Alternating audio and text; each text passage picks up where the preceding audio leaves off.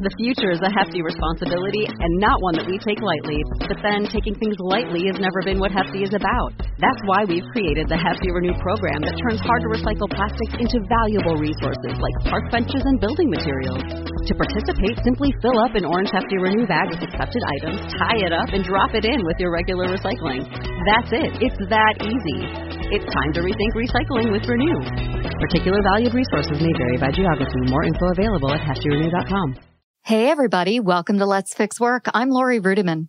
Welcome to another edition of commercial-free podcasting brought to you by me. There are no sponsors this week. Let's Fix Work is committed to giving you long-form, uninterrupted content all summer long, and we're continuing that streak with my dear friend Dan Cockrell.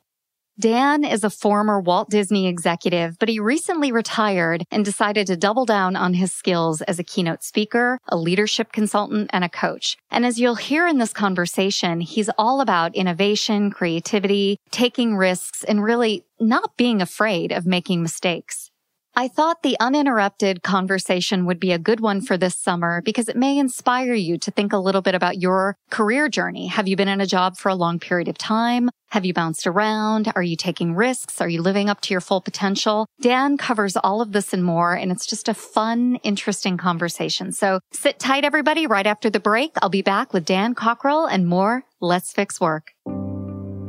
Work is broken, and so is the way you think about it. Host Lori Rudiman is picking up the pieces so you can take control of your career, put yourself first, and be your own HR. With the Let's Fix Work podcast, here's Lori. Hey, Dan. Welcome to Let's Fix Work. Thanks for having me. I'm very excited to be here, Lori, and thank you for the opportunity. Yeah, it's my pleasure. Well, listen, no one can tell your story like you can. So I wonder if you can share with us, what's your background? What's your career? Why are you here today on my podcast? Oh, boy. Well, my background, my story starts with once upon a time.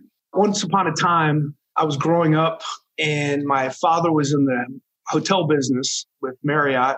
And so we moved all over the United States. And I grew up outside of Washington, D.C. in Rockville, Maryland.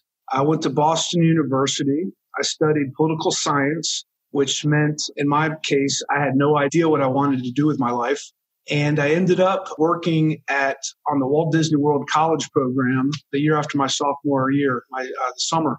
We have about 6,000 cast members on the college program at any given time at Walt Disney World. It's a great source of labor and a great source of experience for them. And I worked at the Contemporary Hotel, which was one of the first Disney hotels that was built back in 1971. I went back to school for 2 years. And when I graduated, I still didn't know what I wanted to do with my life.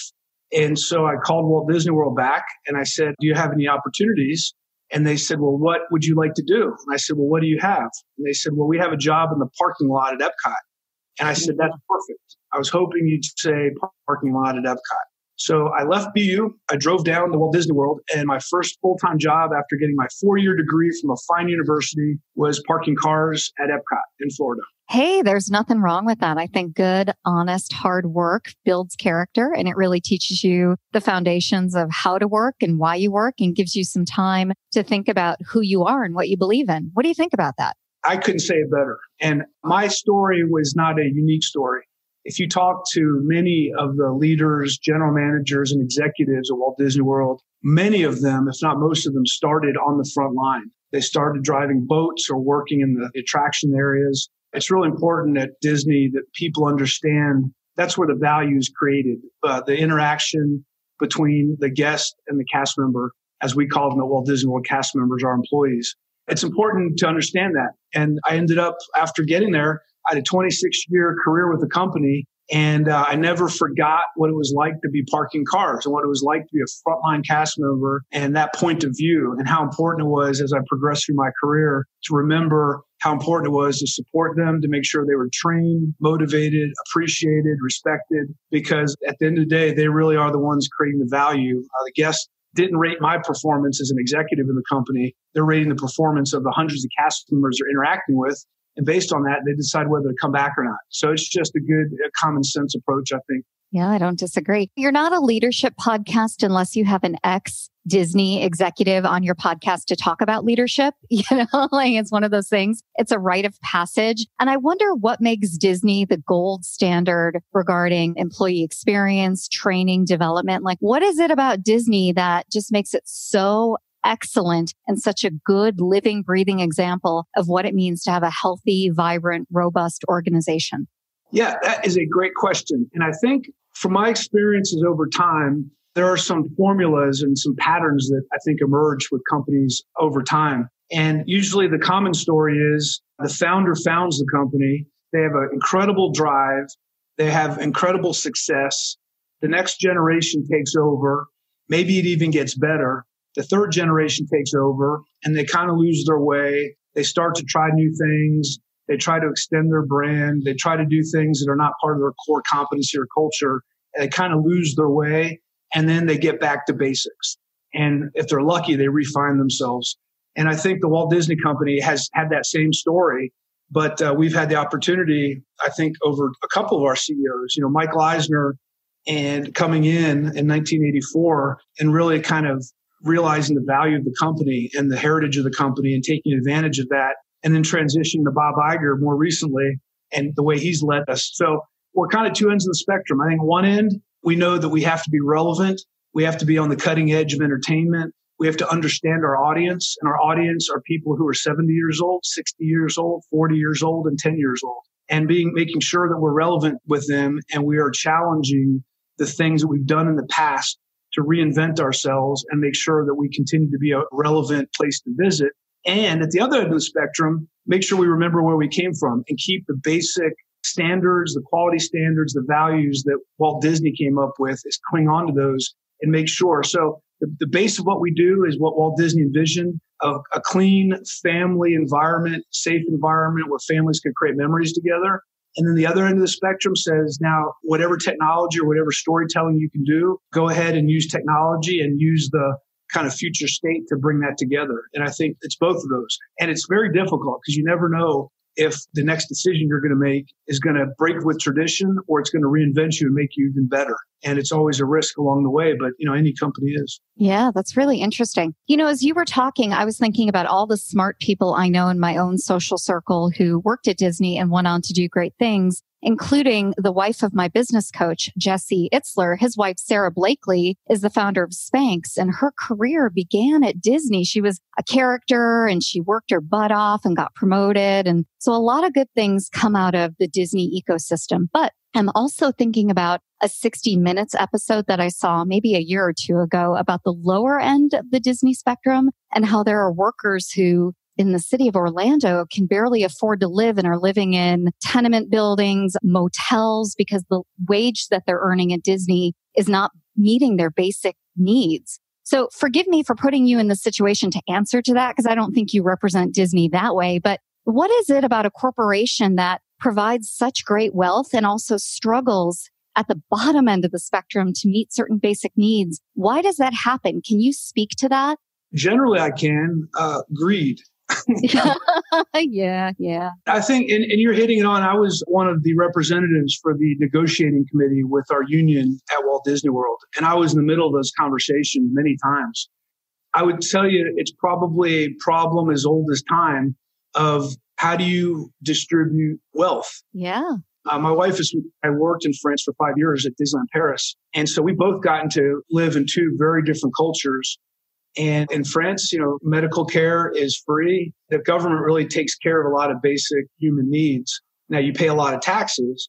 And so you could argue that from a capitalism, free enterprise standpoint, people are dissuaded from maybe being as aggressive growing companies because they know a larger cut of that investment is going to be taken by the government. Now, I think the United States is on the other end of the spectrum where, how much money do people need? And how are we going to figure out how to redistribute those dollars? So I found myself getting involved in conversations in these negotiation meetings with, we as a company, we have to continue to deliver shareholder value, because if we don't, they're not going to invest in our company. Our stock price will go down and eventually we won't exist anymore.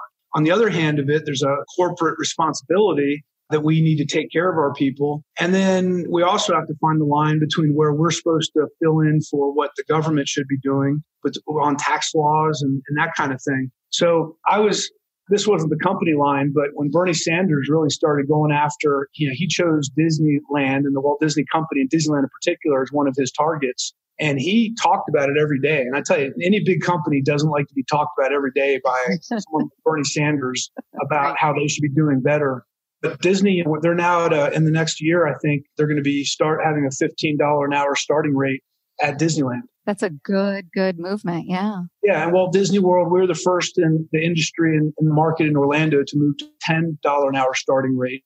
But the reality is there's still people that have families and they work at Disney in a frontline role and they haven't moved up. The idea in a career is you're going to start in the parking lot and over time you're going to move up through the organization. But that's just not the reality for everybody. And I think there's not as much of a safety net in the United States. And so I would tell you the way I tee this up, most of the speeches I do, I always hit on the topic of problems and dilemmas.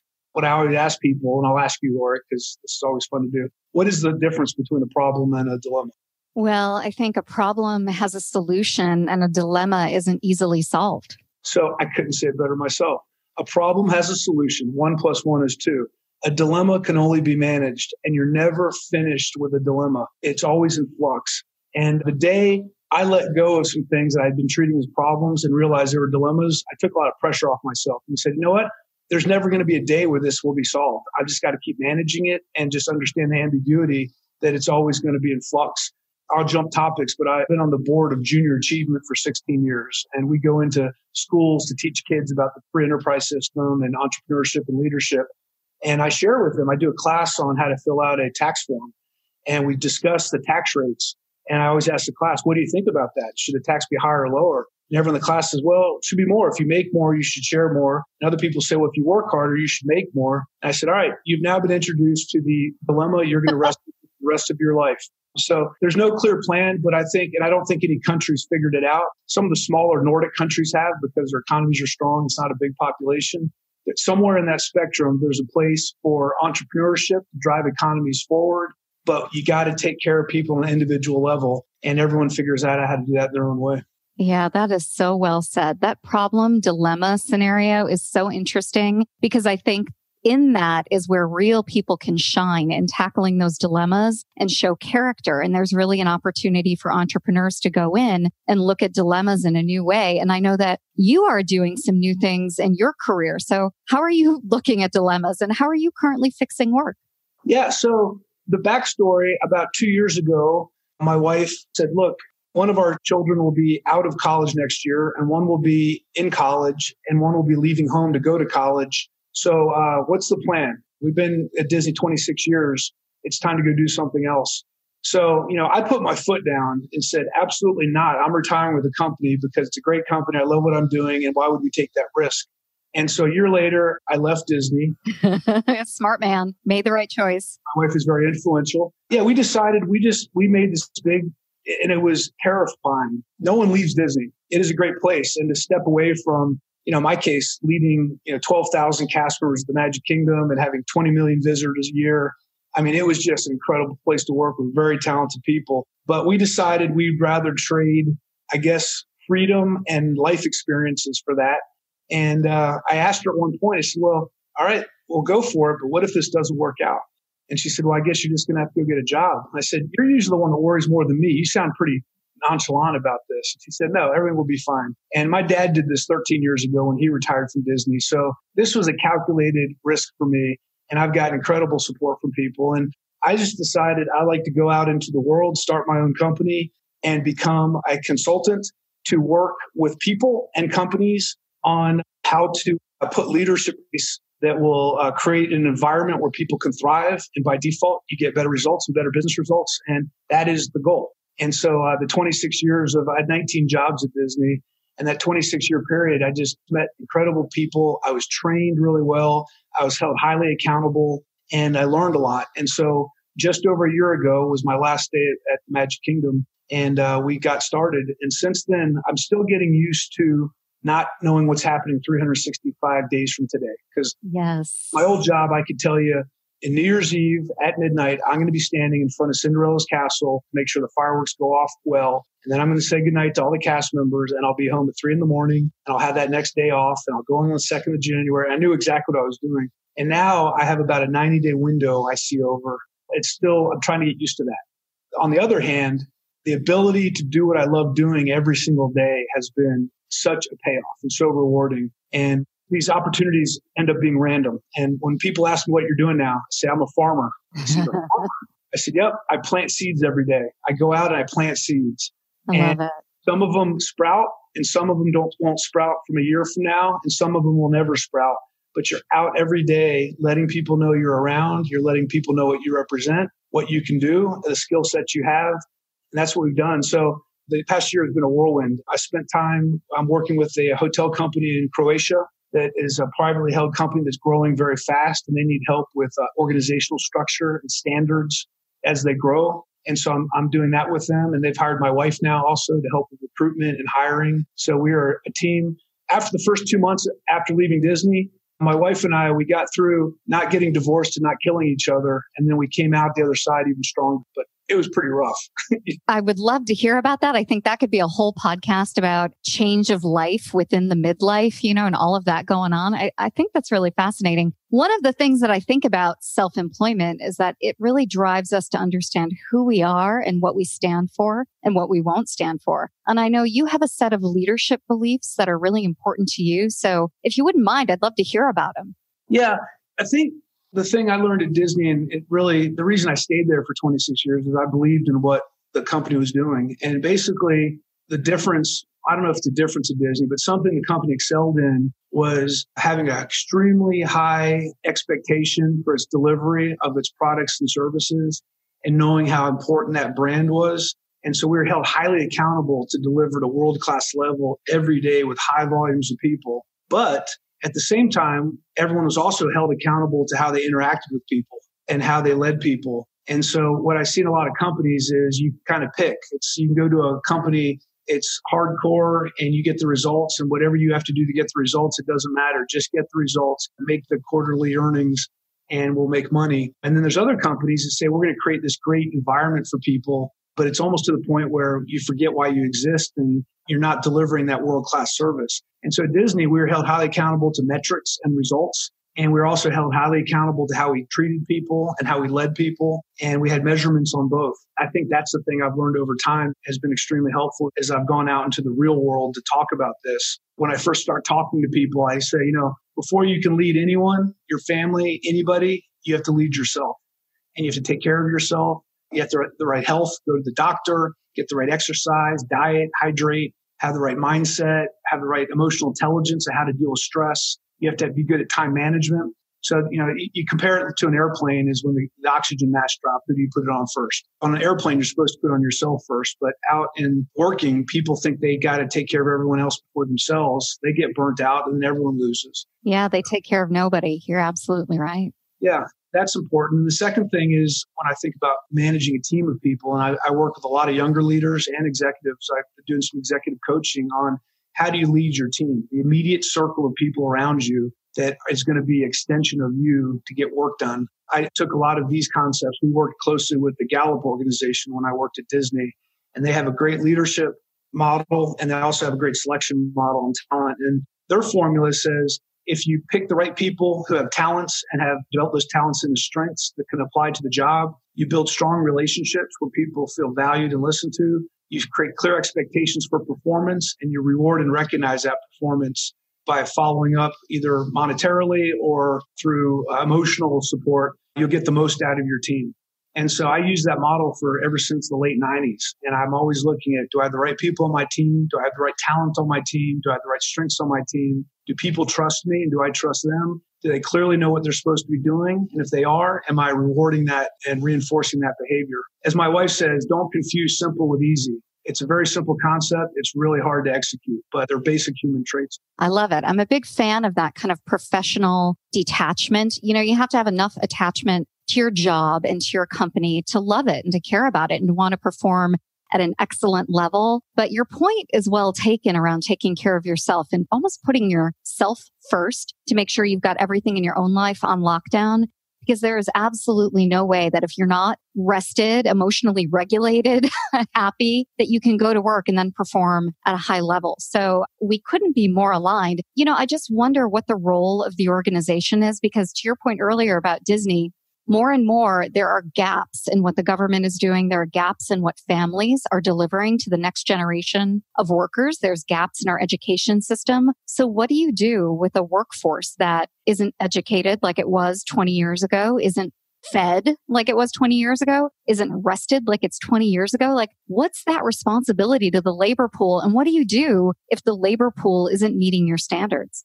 Yeah. So in those cases, I think the companies have to get very innovative and start taking on more of that responsibility. And you can sit around all day long and talk about 20 years ago, how it was, and why do we have to do this now? And we shouldn't be teaching kids about work ethic, and we shouldn't have to do this. You can talk about that all day long. But the people who are available to work for you are the people who are available to work for you. And if they don't have the skill sets or the right attitude or the right approach to work, you better figure out how to train them and teach them that, because your business won't be able to stay in business if you don't do that. And you have to take much more ownership over that.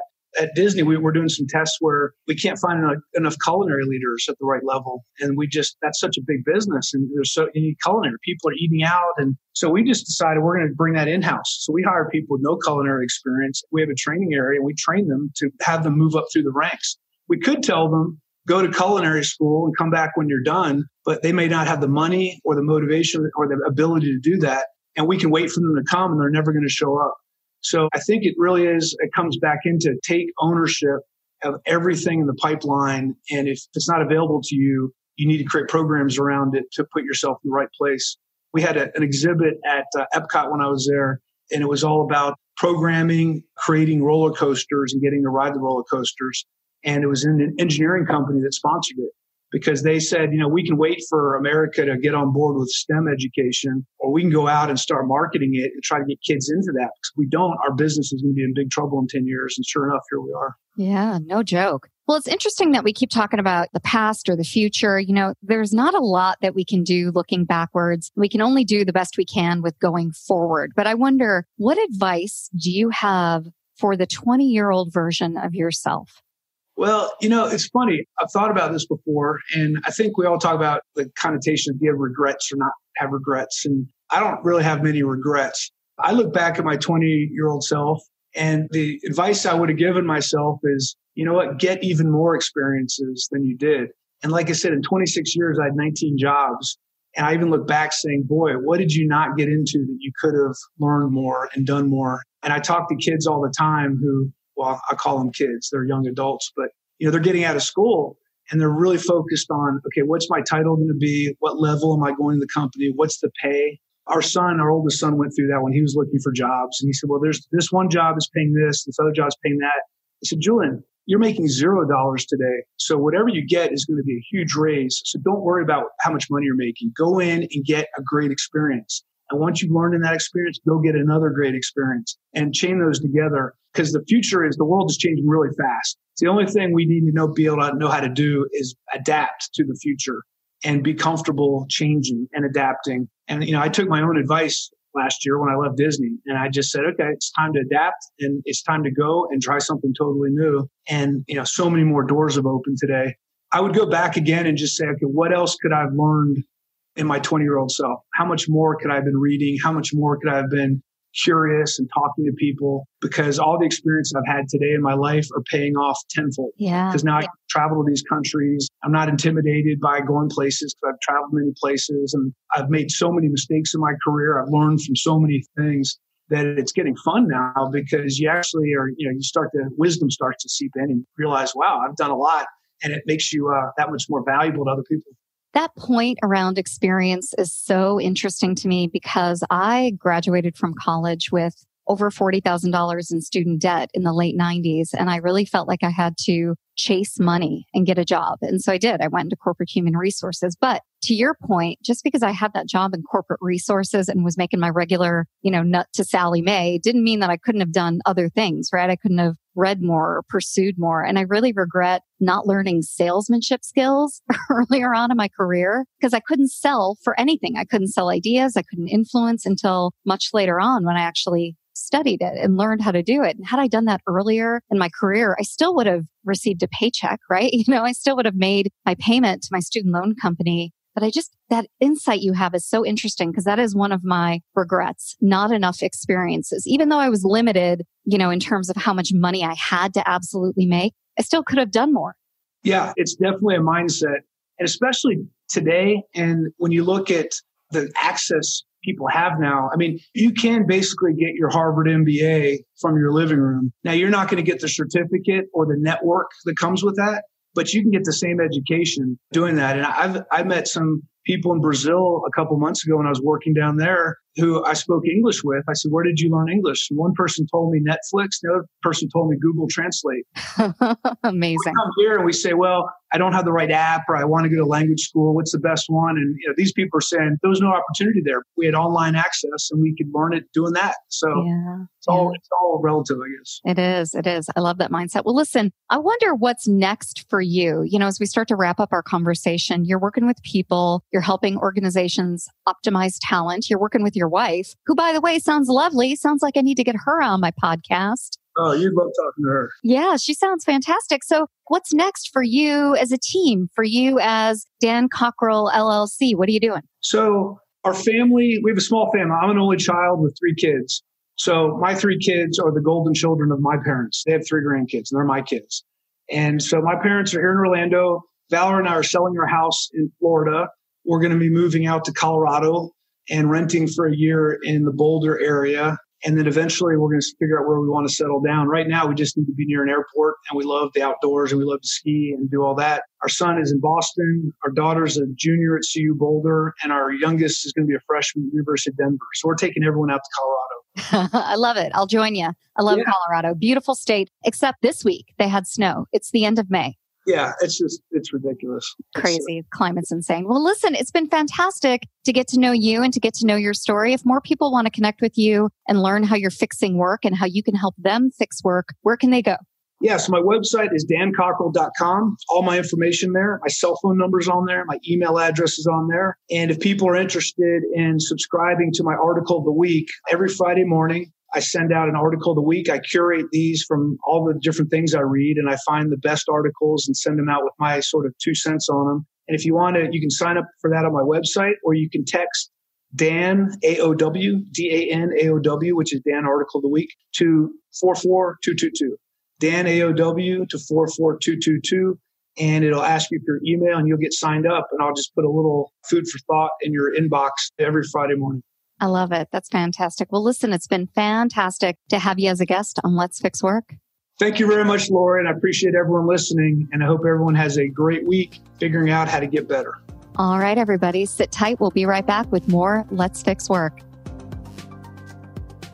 All executives need to be podcasting. Podcasts are the #1 way for executives to create an authentic and trusting relationship with employees and potential customers. That's why my producer, Danny Osment, just did a 3-part series on why executives should be podcasting. Want to give your company a brand or a face? Want to connect with current or future employees? Are you interested in pivoting out of your current position and into a new career or personal brand? Well, if you're an executive who is podcast curious, head on over to DannyOsment.com/executives and learn how a podcast builds credibility, how podcasting gives you a leg up against the competition, and how a podcast can power a speaking career and help you write a book. Don't worry about finding the time to listen. Each episode is less than 10 minutes, and Danny has put all 3 episodes in one place. Head on over to DannyOsment.com/executives to listen and find more resources. That's DannyOsment.com/executives. Hey, everybody. I hope you enjoyed my conversation with Dan. If you want to learn more about him, his career journey, the resources associated with his website, all of that good stuff, you can check out our show notes. And if you want to go directly to the link, it's LoriRudiman.com/Let's Fix Work -68.